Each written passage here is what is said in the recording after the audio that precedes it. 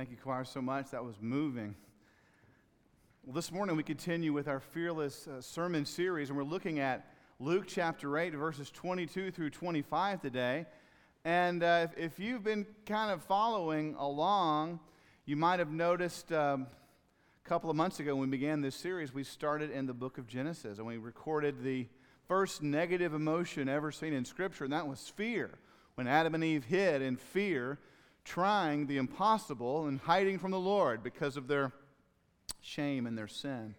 But then we've looked at a few different Old Testament characters and how they responded related to fear. Last week we looked at battling fear through the book of Psalms and pointed out several key passages. Now we're ready to look at the New Testament, and of course, where better place to start than with the Son of God, our Lord and Savior, Jesus Christ. And as we look at this passage today, we're talking about the storms and what we must remember about Christ during the storms. Because you may have noticed that our fears don't usually get the best of us when we are on easy street. And some of you are going, well, I have never been on that street before. I've always been on the difficult path of life. Well, regardless of where you tend to roam, it is true that during the times of life where there seems to be less pressure, it coincides with a less temptation toward fear and anxiety.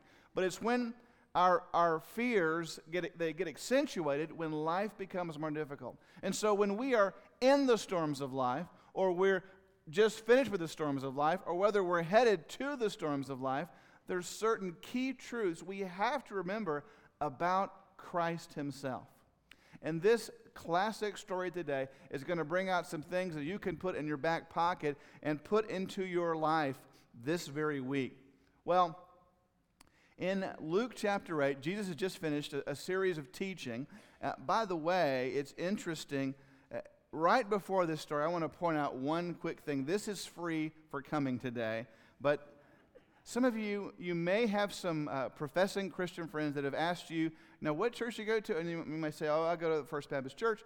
And you may have been asked this question before, why don't you all emphasize more about the Virgin Mary? Why don't you bring up Mary more? We always bring her up at our church. And it's interesting, right before this passage we're looking at today, it says in verse 19, when Jesus' mothers and brothers came to see him, and when they were not able to get near him because of the crowd, someone told him, your mother and brothers are standing outside wanting to see you. And he replied, my mother and brothers are those who hear God's word and put it into practice. It's interesting, on another occasion, someone in the crowd spoke out and said, blessed is the woman who bore you and nursed you. And he said, blessed rather are those who hear the word of God and obey it. And so if someone asks you, why don't you emphasize more the Virgin Mary? One of the reasons simply is because Jesus had the opportunity to do so, to accentuate her on two different occasions, and he chose not to do so. He essentially said, the real focus is not on my brothers, it's not on my mother, but it's on what God is doing here, and the real blessing goes to those who obey the Word of God. Now, of course, we're not anti-Mary. We certainly respect and appreciate her role, especially in the incarnation, but I found this an interesting emphasis of Jesus himself. He had the opportunity to venerate her immensely and did not do so. Anyway, like I said, that's free just for coming today. It's in the context of the passage we're looking at, which is verse 22. I'm going to read verses 22 and 23. One day, Jesus said to his disciples, let's go over to the other side of the lake. So they got into a boat and set out. And as they sailed, he fell asleep. A squall came down on the lake, so that the boat was being swamped, and they were in great danger. Now, the first thing I want you to know this morning that we must remember about Jesus in the midst of the storm is simply this, that number one, he has a plan for our life. I mean, that's super basic stuff, but you think about it. We really forget the idea of God planning, designing, ruling over our life when we're in the midst of a storm. Jesus was really aware of what the Sea of Galilee could do and likely knew what would happen, yet he still planned for his disciples to go when a great storm was going to happen. And so when we have great storms in our life, we must not think that this took God unaware or that God had nothing to do with this. We must realize that God is still in control and has a plan for our life that involves and includes storms. Now, this is not how we'd like this story to read. We forget that sometimes when you get in the boat with Christ, it means getting soaked with Christ. We would like for the story to read in verse 23 a little bit like this. As they sailed, he fell asleep, and suddenly a huge rainbow popped out of the sky, and a large flock of doves made a happy formation as they sailed across a sea of glass.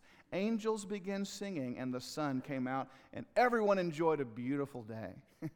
Now, has anyone ever sold you that kind of bill of goods? Is that how the Christian life is to be? A nonstop activity of Caribbean cruise type of living. That's simply not what God plans for us. So we must remember, in the midst of our storm, that the living God has not ceased to plan things out for us. It involves storms. It's wise and good and sovereign, even though it may not be comfortable for us or make perfect sense to us. Maybe the most troubling part of this story to some, and especially to the disciples, is the first part of verse 23. It says, as they sailed, he fell asleep. Now, you're going to see a great demonstration of Christ's deity, but right here is a really kind of a heartwarming demonstration of Christ's humanity. Christ was tired. In his human flesh, he was worn out, and it was time to sleep. Now, sleep can communicate different things to people that are negative.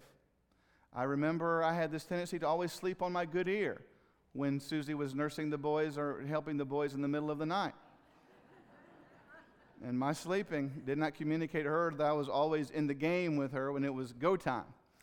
I had a premarital counseling appointment one time, and I was talking to the couple, and I asked them about their parents and things they may have learned from their parents that they might choose to do and choose not to emulate in their marriage. And I asked the lady, about her relationship with her dad, and she said, my dad slept through my childhood. And I asked what she meant by that, and she meant literally. He struggled with depression, wasn't there for me emotionally. Every time I needed him, I pretty much always felt like he was asleep. Now, so sometimes our sleep communicates something we don't intend. And Jesus did not intend to communicate, hey, I don't care, hey, I'm not here, you guys are on your own, but that's how they took it. So maybe a principle we need to remember about Jesus in the midst of our storm is number 2, is that Jesus reigns regardless of appearance. Have you ever gotten the wrong view of a certain situation? Maybe you've been in a situation where someone was in control or did know what they're doing, but it didn't seem like they knew about it to you. I remember as a kid, I won't forget, we were driving from Fort Worth to my grandparents in Columbus, Mississippi, and we were in our, how many of you had like a 76 LTD out there? Anybody? 3 miles to the gallon? Yeah. Those big old family trucks, well, we would ride in the back of those things. And I remember it would be dark, and I just asked Dad if he'd turn on the light because I wanted to get something or look at something. And he'd say, Cliff, I'll turn it on, but whatever you're doing, do it quickly because I can't see as well with it on. And I was like 8 years old. I'm like, no, Dad, I meant turn on the light, which light makes you able to see better. So, and he's like, no, I actually see better when it's off. I'm going, okay. My dad was a PhD and a professor, but I knew I had something on him. He thinks he can see better when the light's on. Now, it hit me when I was 16 years old, and I'm driving the car at night, and someone says, hey, can I turn on your light real quick? Yeah, sure. And I'm like, I can't see that good. It didn't make sense to me, but now I realize that Dad really was in control of the situation, but to me, I felt like I found the one thing that Dad didn't really have a clue about. Now, Jesus at this point is completely in control. He is asleep, but they don't think he is there for them. Have you ever felt that way in your life, that Jesus has been asleep on your watch? Here's the thing. Most of us don't fall asleep until we feel like everything's going to be okay. You wouldn't fall asleep if you knew that your spouse would possibly pass away in the middle of the night. You wouldn't fall asleep if you knew that there was armed robbers or terrorists outside of your door ready to attack you at any moment. You would stay up because danger would something terrible could happen if you fall asleep. So you do whatever you can do to fall asleep. Jesus knew tough times were coming, but that everything would be okay because he was in control. And so, realizing all of his sovereignty, all of his power and ability, he could lie down and sleep in peace. He was completely in control, regardless of how the situation seemed. Our problem is that we begin to ask questions of God that are inappropriate in the midst of our storm. Now, it's interesting the difference between Luke and Mark. In verse 24, the disciples went and woke him, saying, Master, Master, we are going to drown.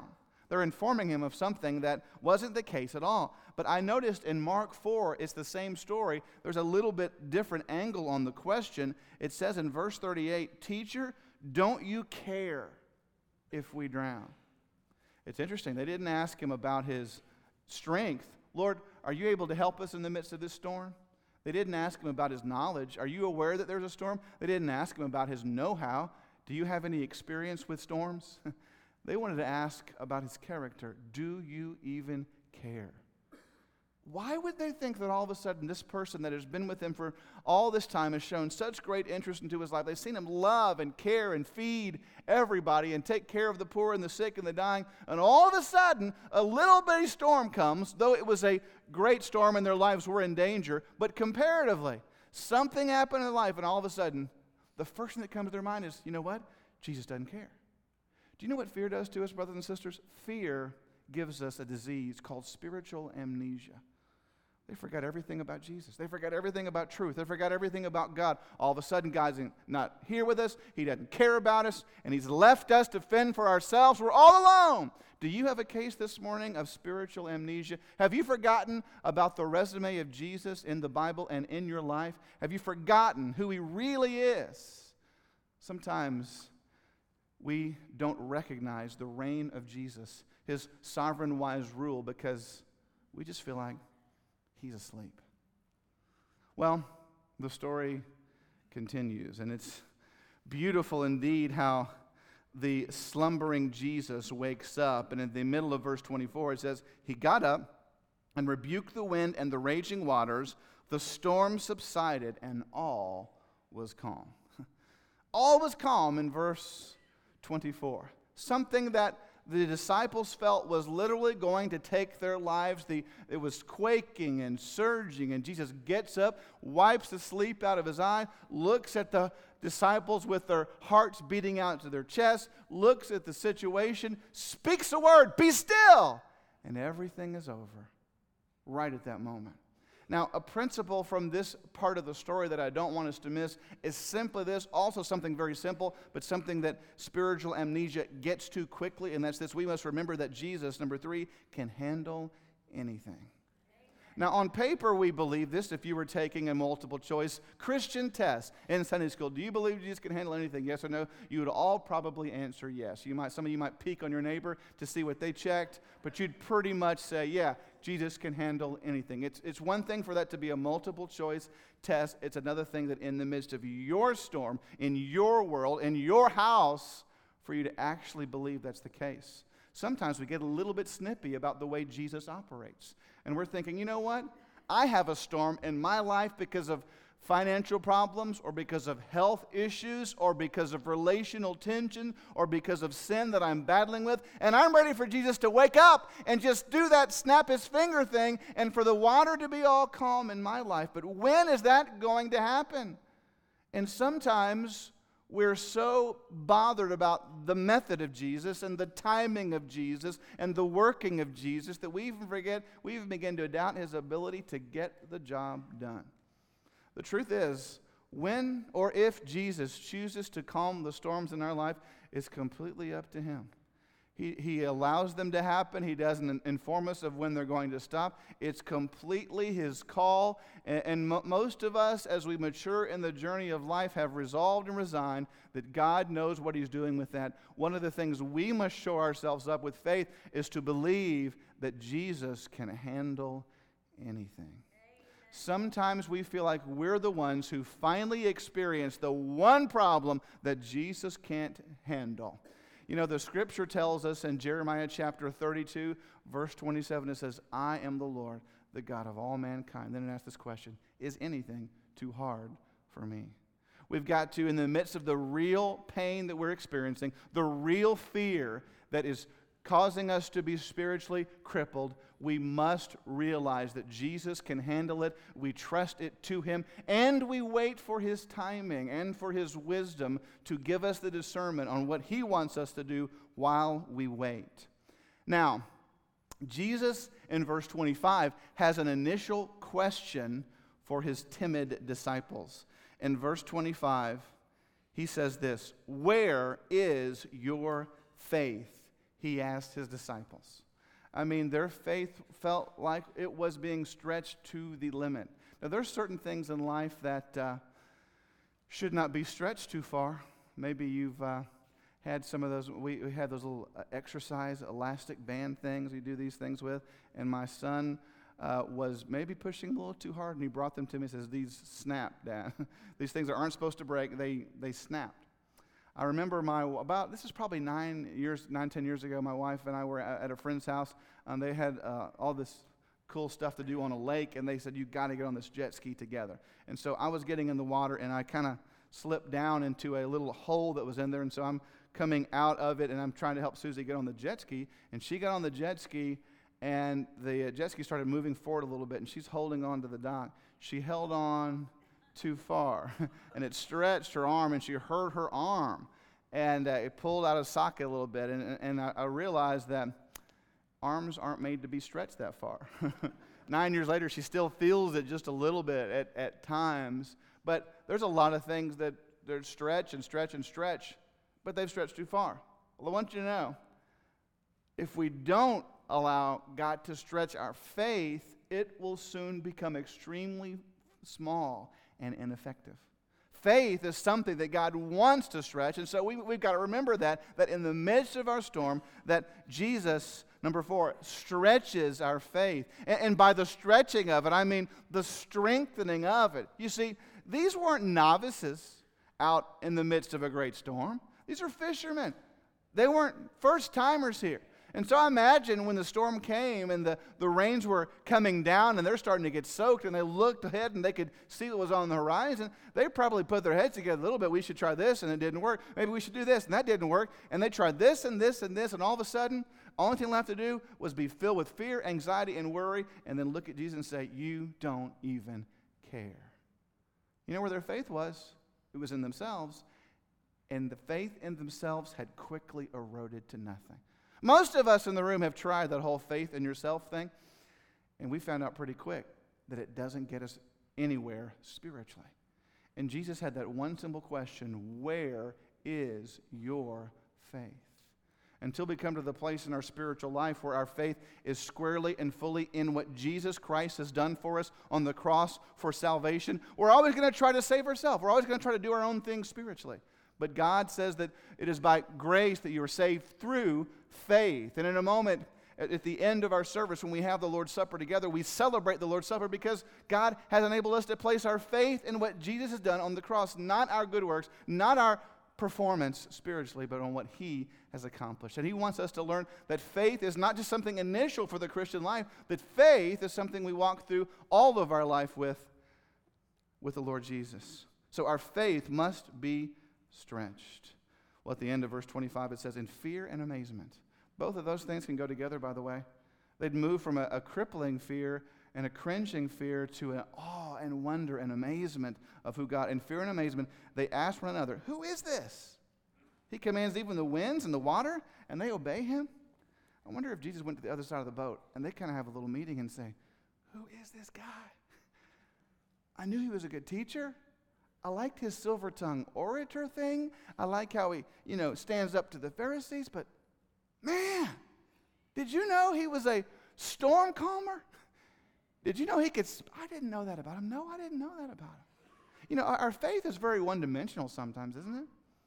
A lot of you were shocked as I was to hear about the tragic passing of actor Robin Williams. And in the bylines and in the post-death things that they would print and things they would talk about, one of the things about him was that he surprised people when he did a serious role. He was so known for his crazy, silly antics that when he did something serious, people were like, wow, he's not just this way, he's also this way. You've known people like that. You kind of picture them, that they're just like this. All of a sudden, they are funny, or they're more serious, they're going, whoa, I didn't know about you. You know, the disciples were reaching a very, very critical transition point in their life where they had to realize exactly who Jesus was. That he wasn't just a great teacher, that Jesus is fine in this sense.